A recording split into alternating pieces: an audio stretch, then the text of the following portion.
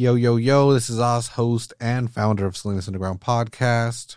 And this is Claudia Melendez Salinas, co-founder of Voices of Monterey Bay. If you've been paying attention, you probably noticed that we've teamed up with Voices of Monterey Bay to bring you some political coverage. So far, we've interviewed supervisor candidates Steve McShane and Wendy Root Askew, and Salinas City Council candidates Carla Viviana Gonzalez and Anthony Rocha. We have much more on tap. This week, we've interviewed mayoral candidates Chris Barrera and Kimberly Craig, and District 6 candidate Vanessa Robinson. This experiment of us will continue for the next few weeks or until the election arrives. We don't know, whatever comes first. Let us know what you think. Send us an email or find us on Twitter or Facebook. And now, without further ado. All right, we're back and we're here now with Chris Barrera, who is running for Salinas Mayor. What's up, Chris? Welcome. Yes, running for Salinas Mayor, and thank you for inviting me. Welcome, Chris. And our first question, this is the first question we've been asking everybody, is can you tell us who you are and why did you decide to run? Yes, well, my name's Chris Barrera. I'm a lifelong resident of Salinas, 52 years old. Have two grown boys and one beautiful granddaughter that just turned 13 years old. Yes, can you believe that? Yeah. I'm very involved in the community. I'm the current president of LULAC, Council 2055 in Salinas, and we do a lot of great things in Salinas. We're big on scholarships. This year we gave out 61 scholarships to graduating seniors here in Salinas from all the high schools in Salinas. And when COVID-19 hit, we in mid-March, we immediately took action. And so far to date, we've had 24 food distributions countywide. And weekly, we take numerous calls from residents of the city with complaints from civil rights violations, domestic violence, law enforcement issues, school district issues, and the list goes on and on and on. And is that what pushed you to run, or why did you decide to run? I decided. Well, I've grown up in the political arena, and in my dad was city council in Soledad for a few years, and he was also involved in LULAC. So I was raised in that environment. So I do a lot of advising of recommending people to go for certain seats. And when this seat opened up, when our mayor passed away, people started calling me up, and I thought it was my duty to be a leader and an example. And so that's why I'm running. And what do you think makes you qualified to be in that position? I think I'm qualified to be in this position because I'm already doing the work. I'm boots on the ground. I represent our community, constant interactions with our community, and I think I can do a great job as mayor of Salinas. What do you think are some of the more pressing issues that Salinas is having to deal with at the moment? Right now, it's affordable housing, the homelessness issue, our children. We have to learn how to invest in our children. Sidewalks, streets, and trees. I hear that all the time when I'm walking the precincts. The simpler stuff, right? Yeah. What idea specifically, you talk about homelessness, affordable housing, is there an idea specifically that you have that the city should be implementing, that you would implement as a mayor to make those issues more easier on the residents? Well, first of all, I think to help all the issues, stop the wasteful spending at City Hall. There's a lot of wasteful spending. As far as the homeless issue, where we're at right now, it didn't happen overnight. It's been a long time coming, and we have to treat this issue with very delicately and with respect and humanity. You know, the homeless are our neighbors, our friends, our veterans. So I've encountered a lot of residents in the community that there's a lot of bad thoughts right now with our homeless. You know, they just want to be done with them. And one young man told me he wishes he could put all the homeless in a bus, and when the fires were going on, take them up to the mountains and watch them burn. And that's when he told me that, I stepped back and I was like, wow, this is people are really taking sides on this, and it's it's turning into a very serious issue, when people want to just see that happen, so I maybe an idea would be for the RVs, create like a KOA camp, where all the RVs could go, or the tiny home, thought. And, granted, all of those ideas will take, somebody working it and keeping an eye on it. But there's different cities around the country that have made a little bit of progress on homelessness. So, we would go visit those cities and see what they're doing, just so we don't have to reinvent the wheel, and take different ideas. When elected, I'm going to be creating a bunch of ad hoc committees. One of them is going to be for the homeless, and one of them's going to be for affordable housing, and one of them's going to be for school districts, a variety of committees. And I'm going to invite all the great minds of our city, and come together and do it together. My tagline is together we can. And I truly mean that. So you think that the ability to change is already within Salinas? You just got to bring the right people together. Is that so? That's what you're. I believe so. Okay.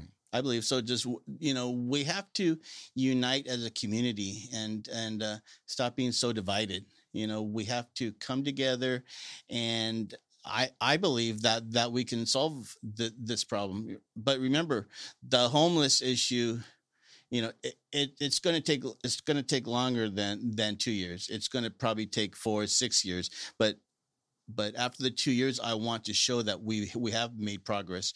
It's going to take a lot of time and energy, going out there and finding out why they're homeless, and then taking action. Some homeless have mental health issues. So some homeless just like to be homeless. Some homeless are because of domestic violence. It's not right to judge everybody just because they are homeless. And everybody has their own story, and nobody's walked in their shoes, and so we have to take case by case.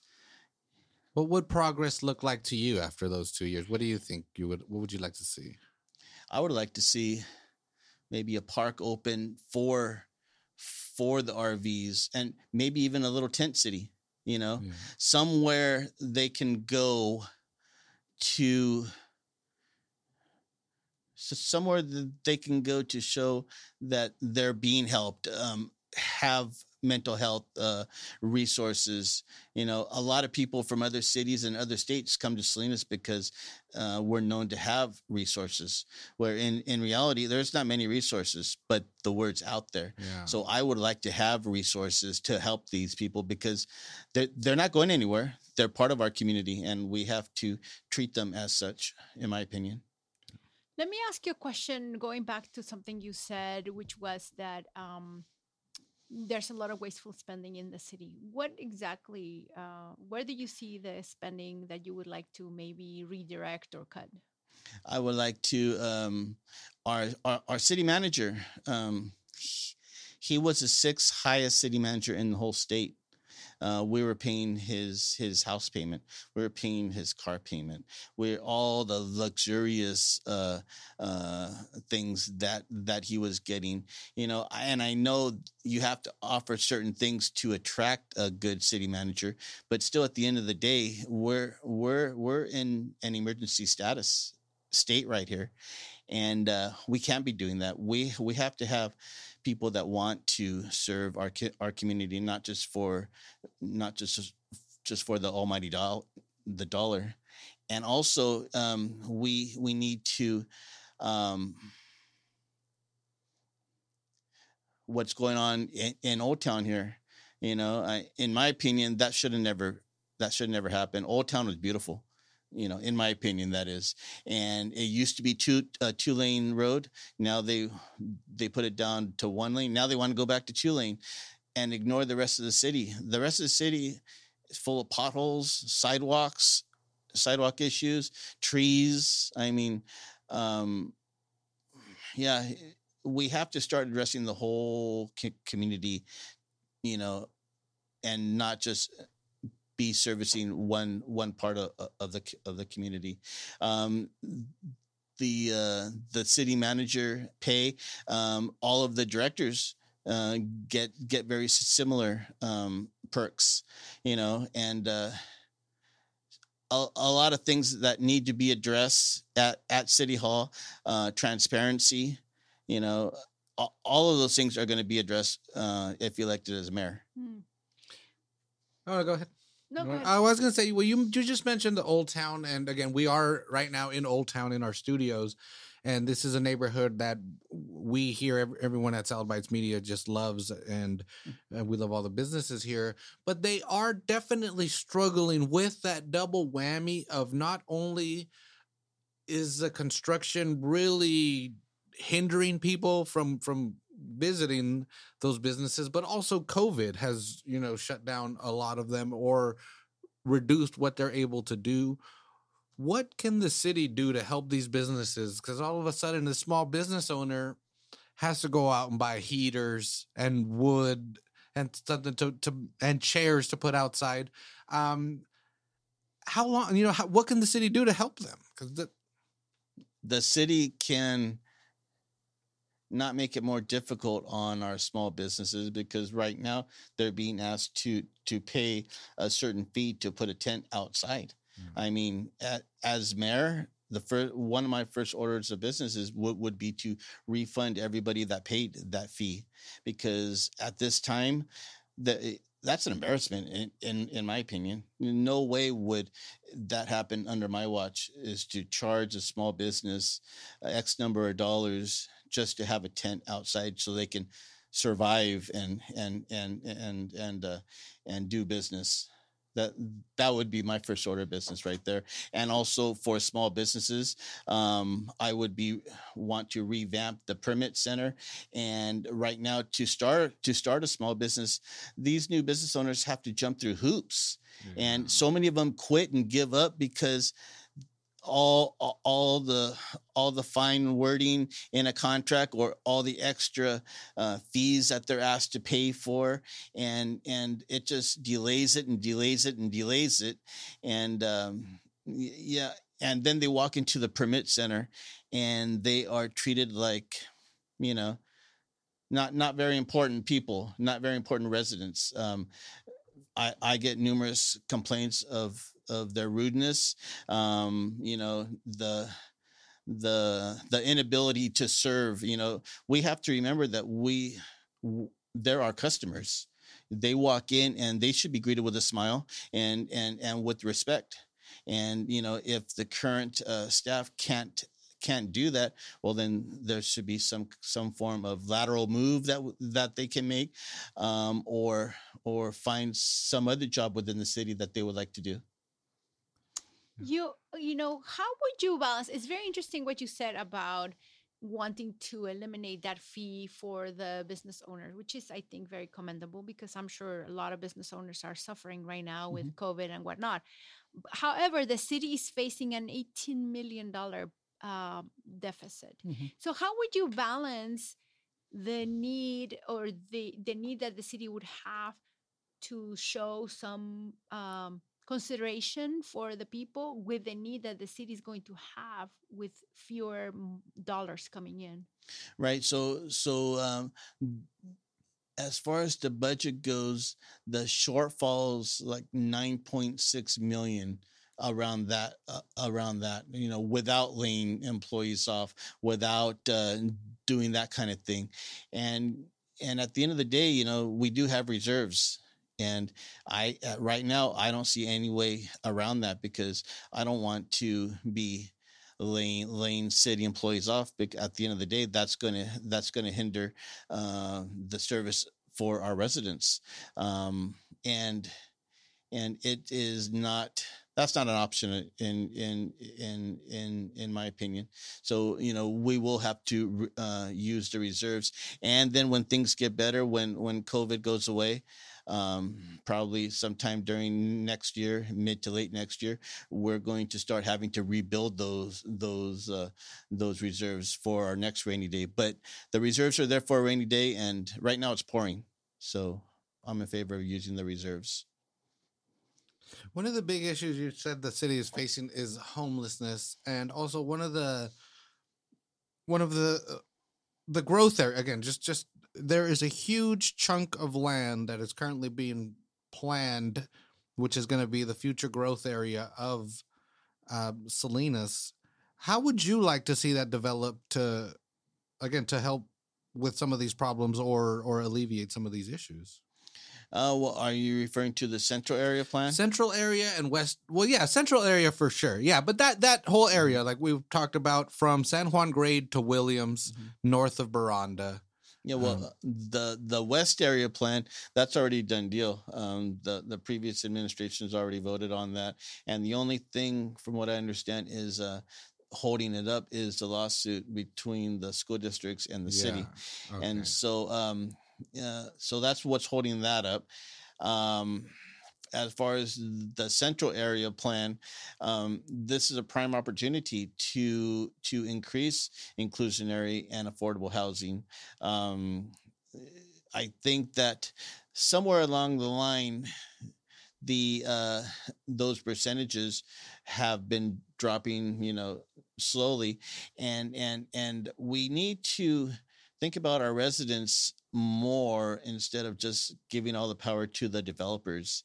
We need to have housing for our residents, our local residents here.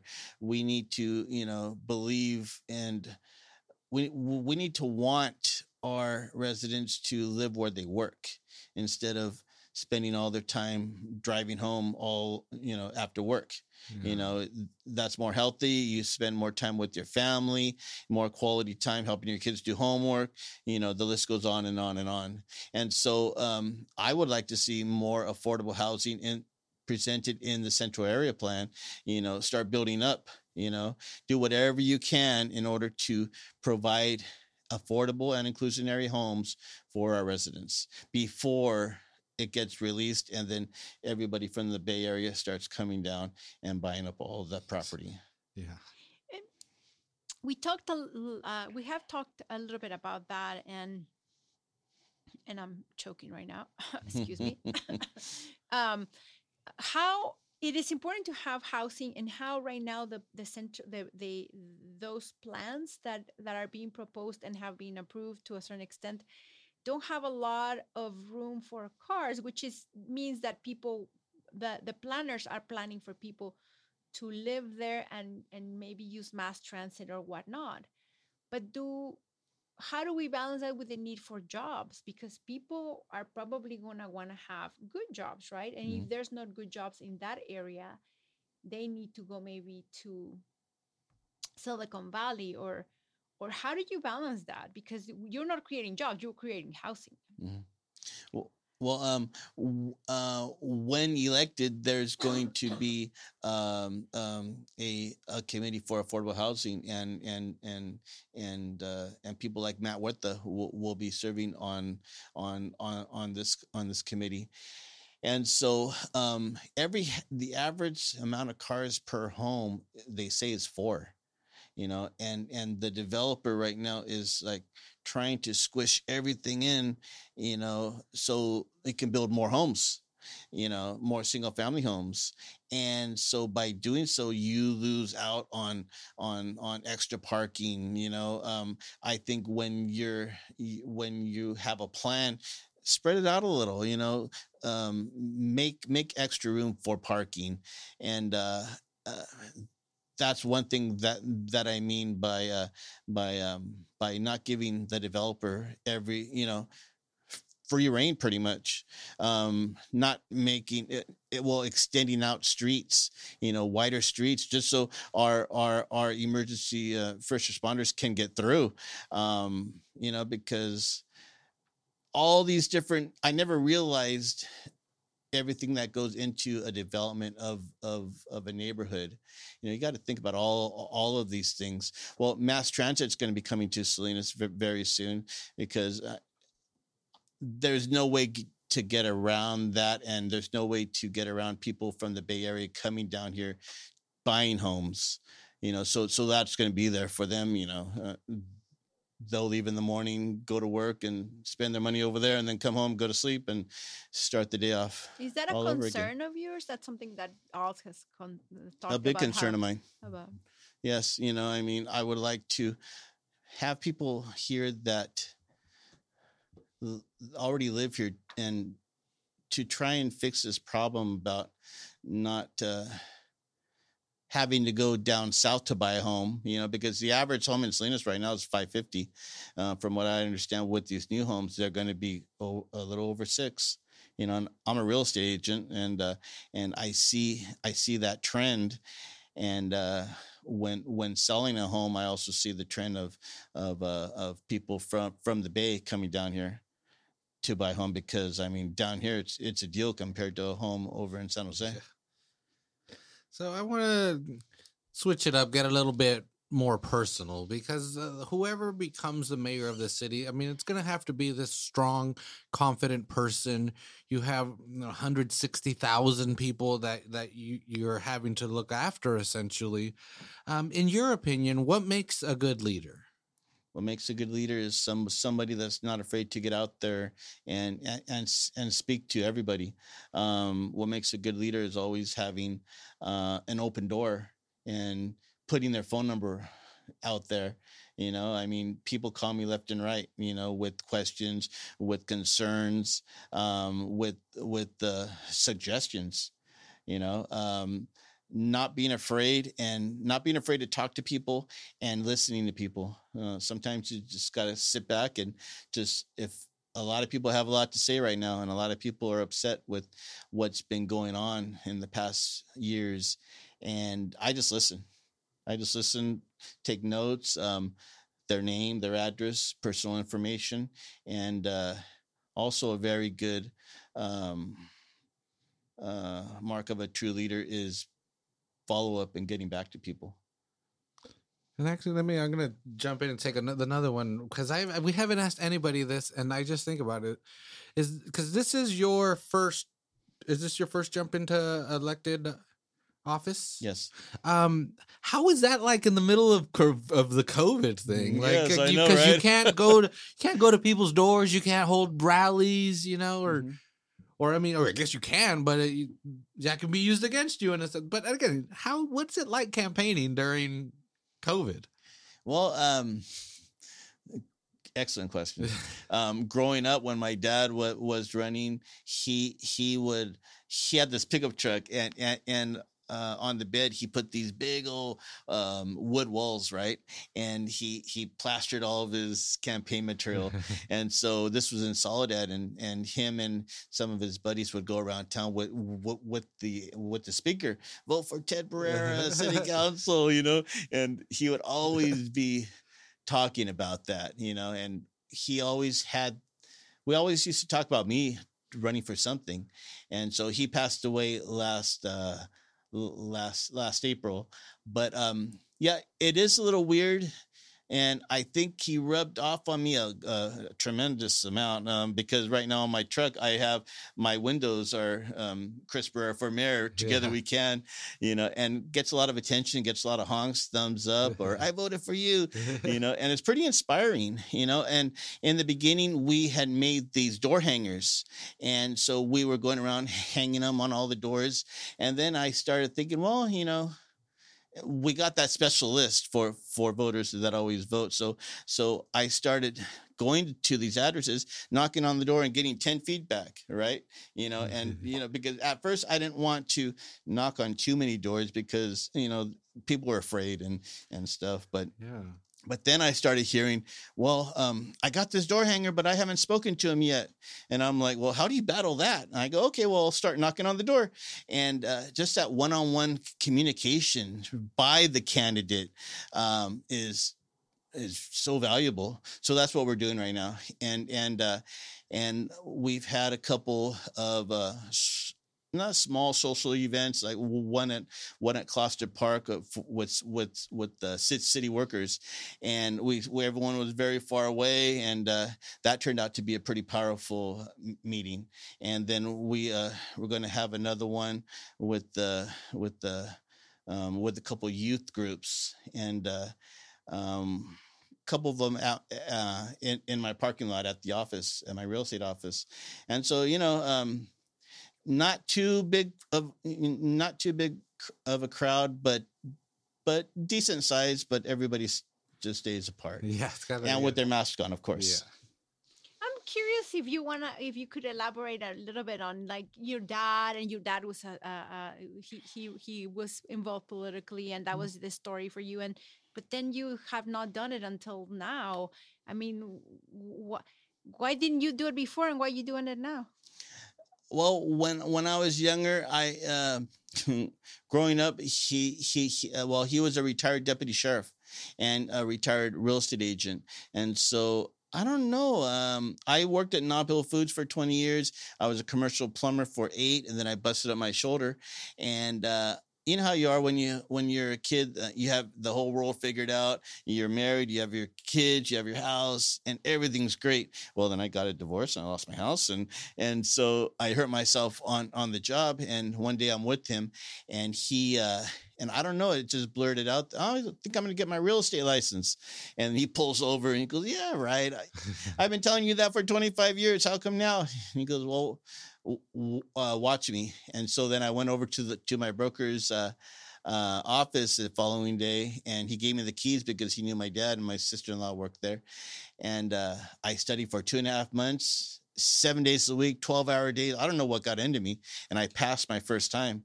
And ever since then, it's been going very well in real estate. The political thing, I think because being a realtor, I have my own schedule. I'm a business owner now for my company, and it gives me a lot of flexible time. So I think that's why. And because me and my dad had always talked about it, and all the, everybody knows my dad. His name's Ted Barrera. And when I first started doing real estate, he gave me his whole database. So I put everybody in my database, and the inspiring thing is nowadays when I'm doing forums or when I knock on people's doors, they always say, "Aren't you Ted's son?" And I'm like, "Yes, you know him?" And everybody has their own story about my dad.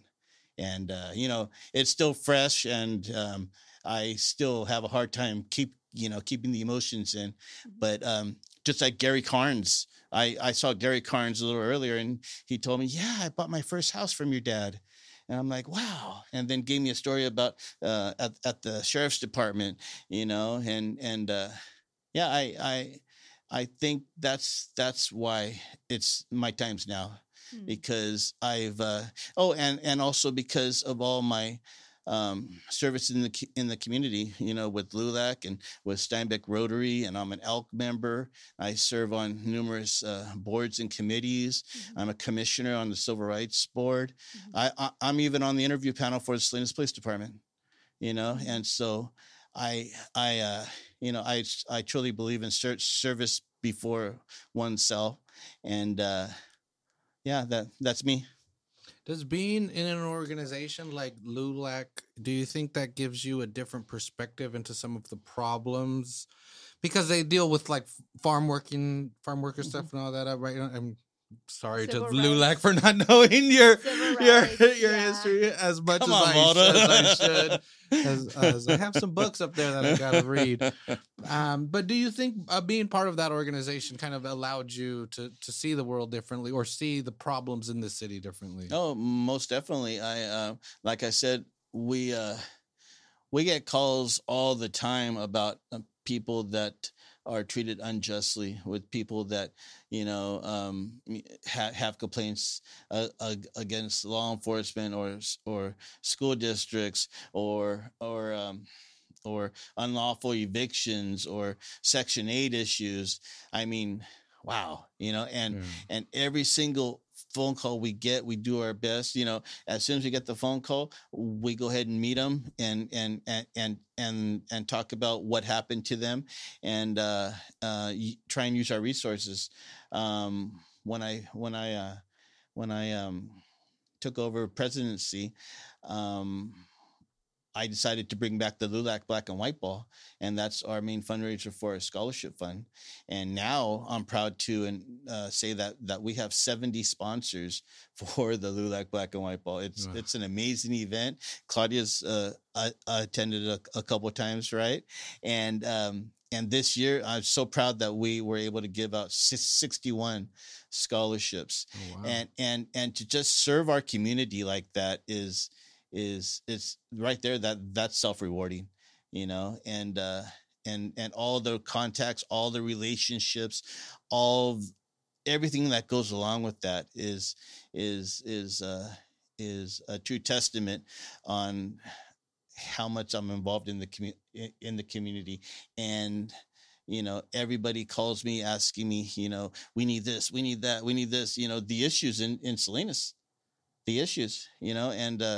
and I think that's a great platform to bring to, being mayor of Salinas.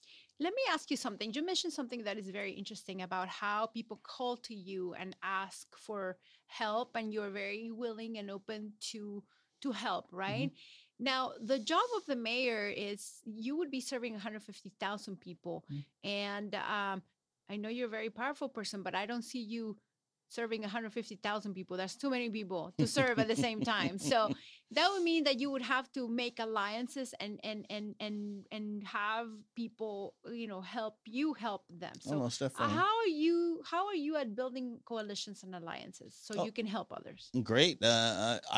I think I'm pretty good at that. I know how to bring people together. Once elected, I'm going to be creating committees, and I'll have to do a little bit of delegating, and when somebody calls in about housing, I'll refer to my housing expert. I got a pretty good plan, and citywide, and that'll cover a broad spectrum of different issues. Mm-hmm. Mm-hmm. So one thing that we really like to ask is do you read? And I mean, I guess that sounds kind of strange, but like, what books have influenced your process? Because do you read kind of sounds like, have you read in the last week? But I mean, I don't care if you read when you were 10 or whatever, but like, what books throughout life have influenced you? Right now, I really don't have too much extra time to read, but I was reading the book. What was the name of the Chained Eagle. Oh, by Mr. Alvarez. Oh, it's Alvarez. Yeah, that was the high school I went to. I read my Bible every morning, and whenever I have a little bit of time, I sit down and read. But that's about it. Yeah, no, it is tough. Again, I sitting down to read takes a lot. I read one page a night, and then I fall asleep. So yeah, totally get it. Yeah. I like that question because I just like to see what people read. But I'm like, man, sometimes I feel kind of like you should be reading more. But it's like, no, I don't really care. Like, because again, I myself, it's not like I read a book a week or anything. Yeah. That's what my mom tells me. You should read more. And I go, I know, mother. But when I get home, I work long days. When I get home, I'm exhausted. I used to read a lot more when I was in college and high school. And actually, to your question, I feel like the books that have influenced me more are books that I read like 20, 15 years ago. Yeah. The books that I read now, it's like, oh, this is good, this is bad. I would have written it better. Yeah, well, no, I would be because I'm so tired. I was like, I know I read this paragraph, but maybe I have to read it again. And so I read the same page like 500 times. And I still need to read your book too. You still need, oh my goodness. it's on the Well, and next bookshelf time I there. see you, I'm going to quiz you on it. I bought your book back when you were a special guest speaker at our At Rotary LULAC, meeting. At your LULAC meeting, right? Rotary or At, LULAC? at the Rotary meeting, I believe. Oh, really? Yes. At the Selena Salazar Rotary? No, when we met over at the Steinbeck Center. Oh, wow. Yes. Yeah, so it's been a while. It's Steinbeck Rotary. Oh, Yes, my God. Steinbeck yeah, Rotary. It's been a while. Yes, Oh. I know it has been. And it's right there on my counter. All right. Well, let's get to it. I will. So the two biggest industries, to get back into the interview here, the two biggest industries in the county are obviously hospitality and ag. Both are struggling in their own way. But one thing that I find interesting is that, especially with the hospitality, a lot of the work is on the peninsula. A lot of the workers are in Salinas. So how can the peninsula and Salinas work together? Because, I mean, there's traffic issues, there's water issues, and it seems like, it's a different city and you know, they have their own issues, but really we're so interconnected. So how can the city of Salinas work with other cities to figure out, I guess, like a regional, you know, because those problems are countywide. So basically, how do you think we can work with the Monterey Peninsula? Well, you're probably referring to the lettuce curtain, right? Yeah, that's what people love to call it, and That's I mean, what people it's a love to real call it. thing. Yeah, it is. It's a real thing, and it's strange because it's just 20 minutes away. It's a hop, skip, and a jump away, and I think that in order to address that issue takes a very good relationship with the county and with other cities. Just like right now, the city of Monterey is working on housing for teachers, you know, and I had talked to superintendent here in Salinas about that, and that's on his radar. And it would be great if there could be housing for the hospitality worker, you know, halfway, or maybe in Seaside or Marina. I mean, they have a lot of land over there. Yeah. I would love to see a program like that. And so, but what helps out with that is having great relationships and just sitting down and having a conversation. You know, that's how everything starts. So that would be on my radar to try and address that situation. Yeah, that's again, that to me is so weird that we seem so separate. It's like, well, we're just 20 minutes away.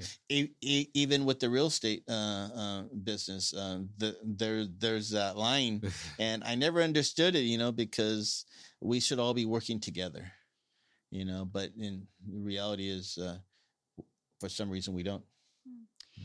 There's a have you heard of a program called Cahoots that is based of Eugene, Oregon, and it's a program that helps people in distress get services, but not by calling the police, but by calling this program. Have you heard about that? No. Well, the reason why I asked about it is because a colleague of mine in Voices of Monterey Bay put together a proposal to put together something like that here in Monterey County, some sort of an emergency unit that would provide services to people in distress. So the resources that are allocated for police would just be, so the police, the law enforcement would just be assisting with robberies and things that are more necessary for law enforcement kind of thing, but the resources that are needed for people in distress would be different. Is that something that would you know, what do you think about something like that? I would be very interested in something like that. Yeah. Yes, and I hope you're taking notes. Yeah.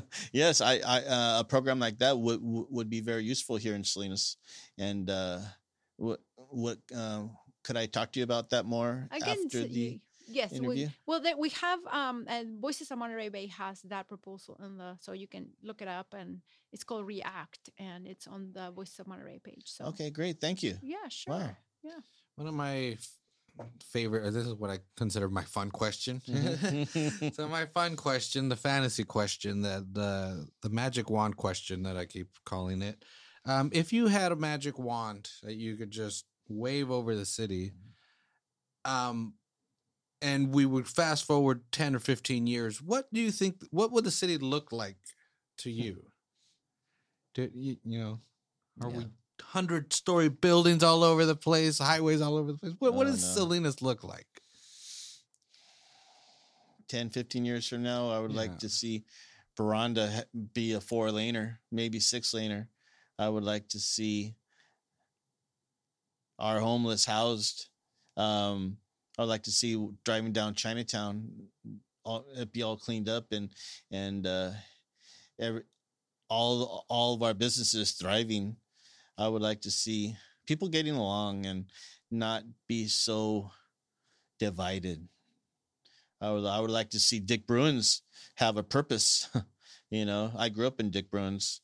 Right across the alley. Yeah, we're right here. Yeah. The El Rey Theater. I would like to see the El Rey Theater have something for our arts, for our children. That would be a pretty nice thing to see. I would like the El Sal Vibrancy program to be funded. Because that side of town gets ignored all the time. And it seems, and I don't mean to speak for you, but from what you've said a little in this interview, you believe a lot of the people that can achieve these goals are already in the city, but they just kind of nobody's kind of got them all together to work towards it. I like to see transparency. So everybody in the community has a voice. And just what you said, a lot of people feel like they're ignored and not listened to by their city leaders. That's what I would like to see. Well,